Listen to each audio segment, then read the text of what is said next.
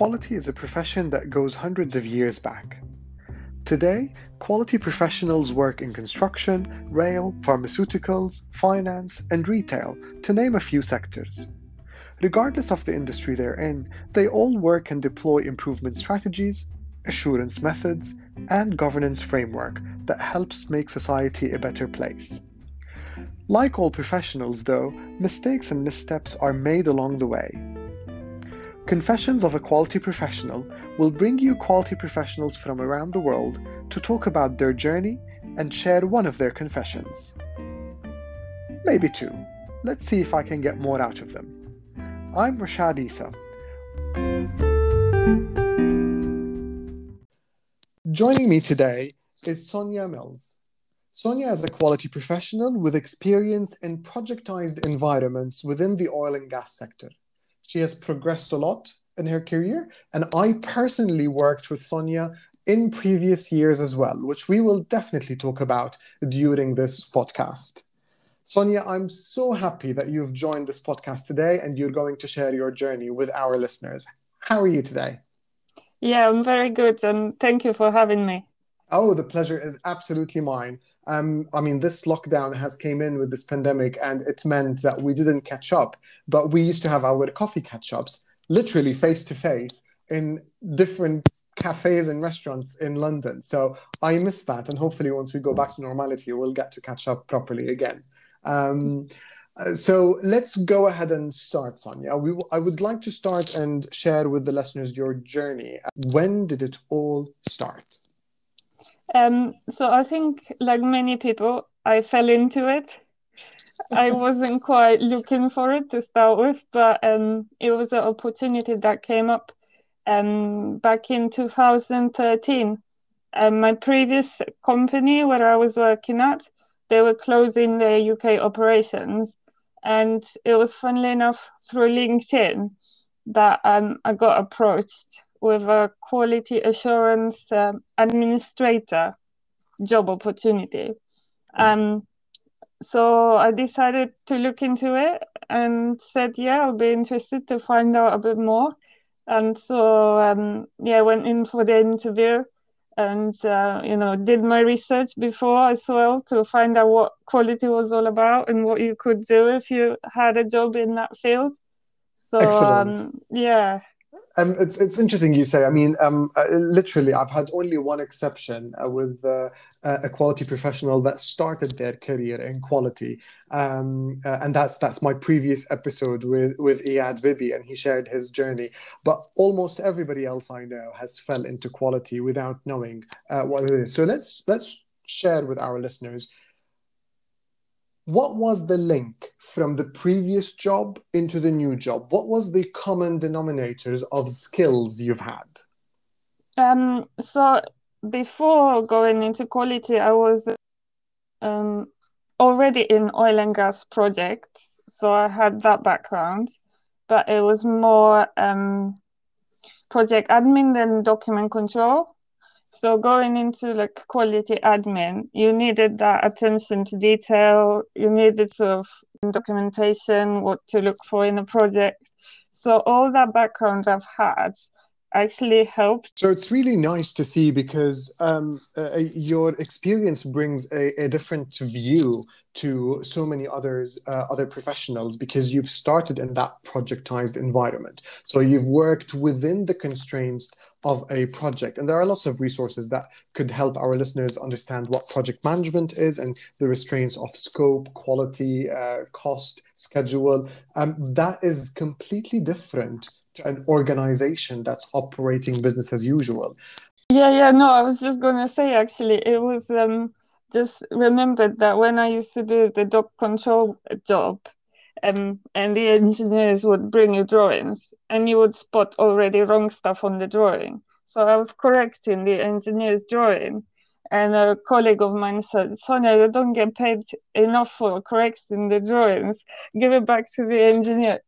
So it was quite funny, you started learning what was the correct way of doing things. And then that helped in quality later on, because when you're doing an audit, you would know what to expect on a drawing and you could help pick it up. So that was my thought there. And it was a connection between both, not just eye for detail, but that looking into some errors, some checks, some verification of how the drawings should be. And that eye for detail really is a skill that we appreciate in the industry, regarding of what sector you're in. So thank you very much for sharing that. So you've started into the quality admin world. Tell us more. Where did you go from there? So then I must have been in that role maybe a couple of months. And my line manager and the department manager noticed I was getting a bit bored with doing little weekly quality reports and just doing statistics. So they already worked out I wasn't going to stay a long time on just the, beginners level. So they started putting me into just attending audit sessions to see how other people are leading them, and learning how they are using audit checklists, how they're leading the questions and then investigations into documents, categorizing the findings. And then so I went on from there, getting really involved in the actual quality activities on the project. And just to our listeners, when we talk about audit reports and findings, basically in the quality world, when we perform any kind of check to make sure things are happening the way they should be, there would be an outcome, which we refer to always as a finding. And this finding can either be positive, sharing a success story, some things have worked that we want to share with the whole business about, or the finding could be that we need to improve or fix an error that occurred. And that we generally end up writing it in a similar format that would be understood while providing the evidence of the discussion or of the audit that happened and so on. So it's interesting how it all starts from the point of having the eye for detail and doing some checks into moving straight into the world of audits and helping into the reports of the findings and tracking and getting those plans. And how did things progress from there? So from there, I actually got asked to travel out to Kazakhstan, where the project site was, but also another supporting office. And we had a number of new team members joining. And so I went with our quality manager. He was on a trip anyway. And then I joined him along. And I was training the new ladies there in the department for 2 weeks.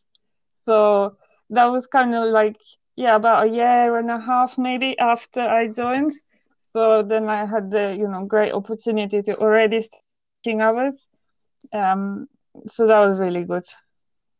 And this is something that tends to be also a common development for quality professionals that I've noticed with various guests is it's like 2 stages or maybe 3 stages. It's acquiring the knowledge, it's putting the knowledge into practice and improving it, and then moving into simplifying it and sharing it with others and passing on that knowledge. So it's good to see that that's also always the case. And for me personally, Sonia, I find that when I deliver a training, I improve my own understanding of how certain things should take place.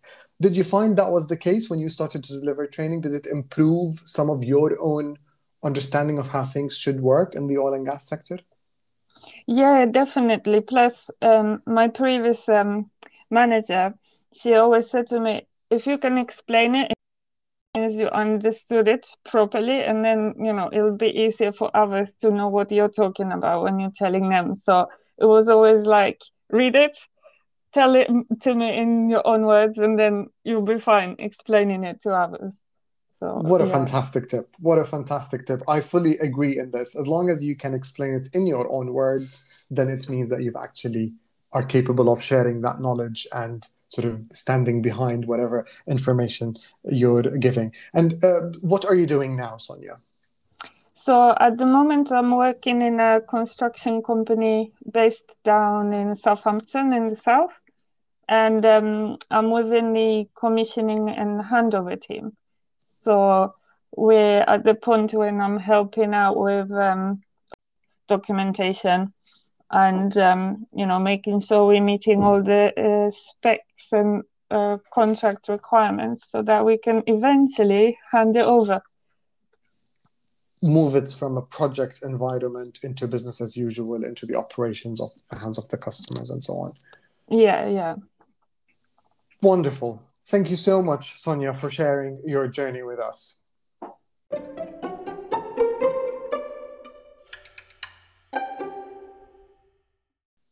Sonia, it's really great to see your journey started, just from that attention to detail and that interest, which I always call it curiosity or being nosy, that you want to get things right, moving into, that sense of checking and helping engineers, into then the world of audits, and now into the world of moving the outcome or the product from a projectized environment, from a sort of the restraints of a localized team into business as usual. That's fantastic.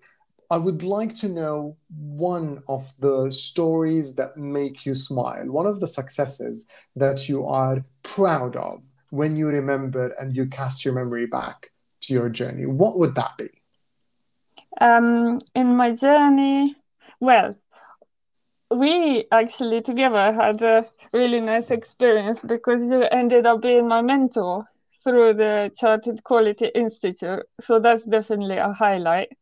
And as you know, we ended up in the Quality World magazine, and I ended up on the front cover. So that's well, that's a big highlight. You've spilled the beans. So for all our listeners, just so as they're aware, that's how. Well, actually, that's not how Sonia and I met. Sonia and I met for the first time at the very first International Quality Awards held in 2017. It was the inauguration of the International Awards, which were completely planned and organized by the Chartered Quality Institute. We both met at that ceremony. It was held in central London, and we were both finalists in different categories. But that's how we met. And sort of fast forward the clock to another year and a half, the Chartered Quality Institute, who we always refer to as the CQI, started their mentoring program. By that time, Sonia and I had already connected on social media, and then we connected through that mentoring program, and we started a mentoring journey together, which I have to say I've not only enjoyed, but I learned a lot from as well. As a mentor, it was such an added value experience. And I wasn't the chosen face for the cover. It was your face that was chosen for the cover, and it was all over the Quality World magazine, which was fantastic. So thanks for sharing that. However, as I'm involved in that story, I would kindly ask you to share another success. Give me something that's fully your success, that makes you really smile from your achievements throughout that journey. What would that be?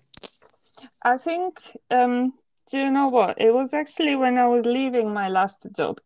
So the big one where I did all my full-on steps of becoming the lead auditor and things like that. Then when I left, I was 6 years in that job, moving up and up all the time. And then I had to leave for personal reasons anyway. But aside from that, when I was leaving, I had feedback from one of the engineering managers that I was cooperating with on a number of projects. And he said he never ever met such a curious person that was like a sponge, just taking everything in about engineering management and how everything's working. So he said, continue that. Don't forget to be like that. And he just said, yeah, carry on doing your quality stuff because you're good at it. And another thing, only just this month, actually, one of the other managers, she's in South Africa, but she remembers my whole story and the whole journey because she was there with me as well. And now she's got a friend whose daughter is looking into going into quality. So she thought, let's get Sonia to tell that little young lady about, how to get in there and give her ideas. So it really, really warms my heart to know that even though I've left that place, people still remember, and now I can still be a little role model for others. Absolutely fantastic, amazing, definitely. Because I always say, and we've talked about this as well previously, we don't know what marks we leave on people. But some way the universe work in its magical way, and you find yourself months or years down the line, and somebody from the past comes to you and you think, wow, I did leave an impression on that person. And what lovely is that they wanted you to engage with their daughter, to share with them your journey and and just to share your story, to give them ideas. Fantastic. Brilliant, Sonia. This is really, really great. And it does warm my heart to hear that, simply because I know you in person as well. So I'm very happy for you. This is really great. Can I just touch base on you becoming a lead auditor? I know because what you've shared was part of that journey as well. And for everybody listening, I mean, why are we using the word lead auditor? We are auditors. But let's just explain a little bit the journey of what it takes to become a lead auditor, and then I will provide some more insights of it. So, how did you become a lead auditor? So first, I had to actually internally get practice doing my own little audits.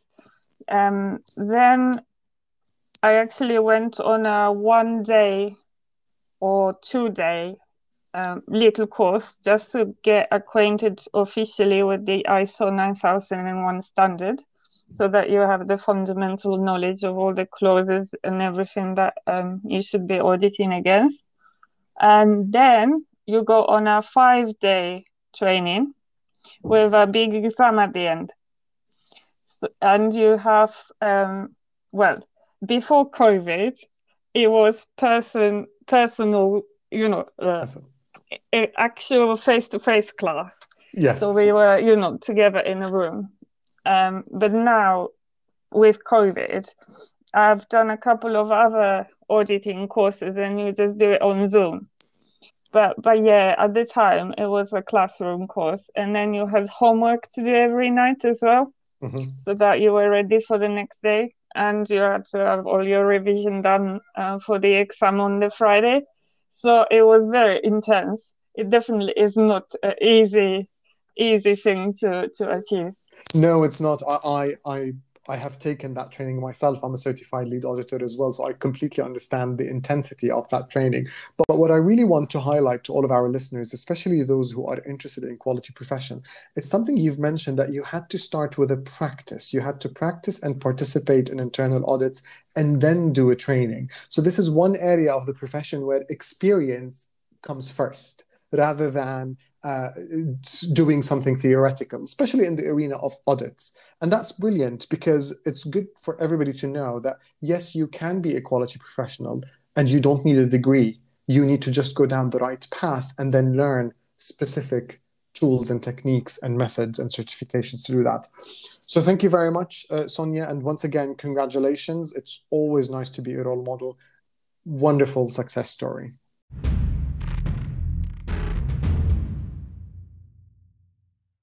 Now, the moment we're all waiting for, one of your deepest and darkest confessions, something that you want to share with all of us that you would never do again, or something that you've learned from and you know how to do it differently this time.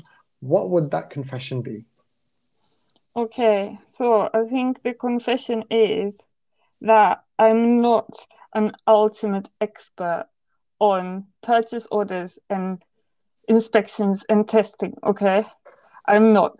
But if you have a team, you can use their expertise and you can leverage everybody's high points and the actual things that they are good at. So what happened was I was in a project where it had engineering, procurement, and construction in scope. And at the time, I wasn't that experienced within procurement and construction, the actual real life activities that happen with materials and equipment. And I was getting really stressed out about it, thinking, oh my goodness, I have this massive project to deal with. I only know engineering and a bit of site, but I have a gap in the middle. And my manager noticed that. She said, Sonia, don't think about the massive project that you have to do all by yourself and that you have to absolutely know every single thing about everything. You can use, your team, or if you don't have a big team, always find an expert that you can link with and you can rely on. So I think the lesson and the confession is that, yeah, don't rely just on your own understanding of things or your level of experience. You can use your quality team you have around you to actually get the job done. But as long as you've got like the leadership skill and you've got the general knowledge of what's going on the project, then the other really expert gaps can be filled by others. This is great to share as well. I personally find it very useful, Sonia, because thinking that you know everything will not only cause stress, but will also ultimately lead to inaccurate decisions within the project that you're working on. And that is much more dangerous, in my opinion, than actually somebody raising their hand and say, I'm not an expert in this area. Who is? Who can help me? This is the skill we're looking for. This is the direction that we're lacking. And then working together as a team. And unfortunately, I have, in my experience as well, encountered many people who just rely on what they believe is their own knowledge and make decisions without tapping into that wealth of team skills and expertise available. Did you find yourself throughout the gap that you've identified? How long were you operating with that sort of anxiety and discomfort, that you have that gap and you're not sure how to actually fill it? How long did that take? Probably 6 months. Wow. And then, it was getting worse and worse because as the project progressed and the more complicated things were coming up, I was like, oh my goodness, okay, another project meeting and I need to be ready for it. Or, okay, we're placing another order and what quality requirements do we have to have with that equipment? So it took a while to realize, okay, I can't do it all by myself. And I need to tell, like, my boss knew already, my managers knew because they had me on a stretch assignment then. But so they knew it, but it was in my own head that I had to work it out, that I'm not just stuck there in the deep end just to like drown. Yeah. They put me there for a reason. They knew I could cope with it, but it was just the way of myself realizing and then getting other people to help me rather than just trying to do it all by myself. Self-realization. No matter what other people think, if we don't believe there is a gap, then we will never know how to fix it because we don't see it. So it only takes until that step. Before I let you go, here is one extra question. Because I know you as a person, what is one of your pet peeves as Sonia when you go out in your social life? What is one thing you notice in your day-to-day life that you always frown upon and say, if they only do it my way, that would be much easier? What would that be? Let's think.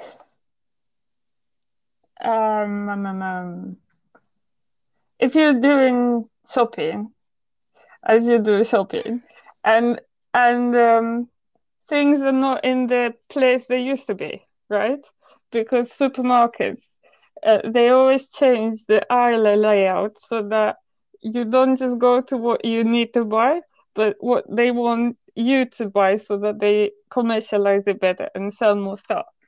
And it's like, come on, they are trying to do the sneaky advertising on you, but it's quite annoying if you just want to get to your usual things in your usual order and they are not there. That pisses me off as well. I mean, it's so painful because you would have a certain time and you want to go to the right aisles and then you go, what happens? Do you know what one pet peeve that really irritates me is, have you been to some of those stores that have several floors and they have escalators? What I really hate is when you're going up the escalator or down the escalator, they change the direction of the escalators, forcing you not to go immediately from one floor to the next, but to go around the entire floor to go to another set of escalators to go back up. And you go, what a waste of footprint. Just get me up to floor number 3. Yeah. Yeah, exactly. No, I can relate. Yes. Brilliant. Thank you so much, Sonia. That was definitely an enjoyable chit chat. And I cannot wait for us to have coffee face to face somewhere in London and do our catch up again. Yeah, definitely. Thank you so much for joining. Thank you for sharing your journey, your success story, and definitely your confession, which I will always count on. And thank you to all of our listeners who joined us today. If you enjoyed the episode, please hit the subscribe and follow button. If you felt in a very good mood as well, do not hesitate to write us a review. If you have any questions, comments, or most importantly, confessions, please do tweet me at Rashad_Isa using the hashtag ConfessionsQP. Until then, thanks for listening, and please bring forward your confessions.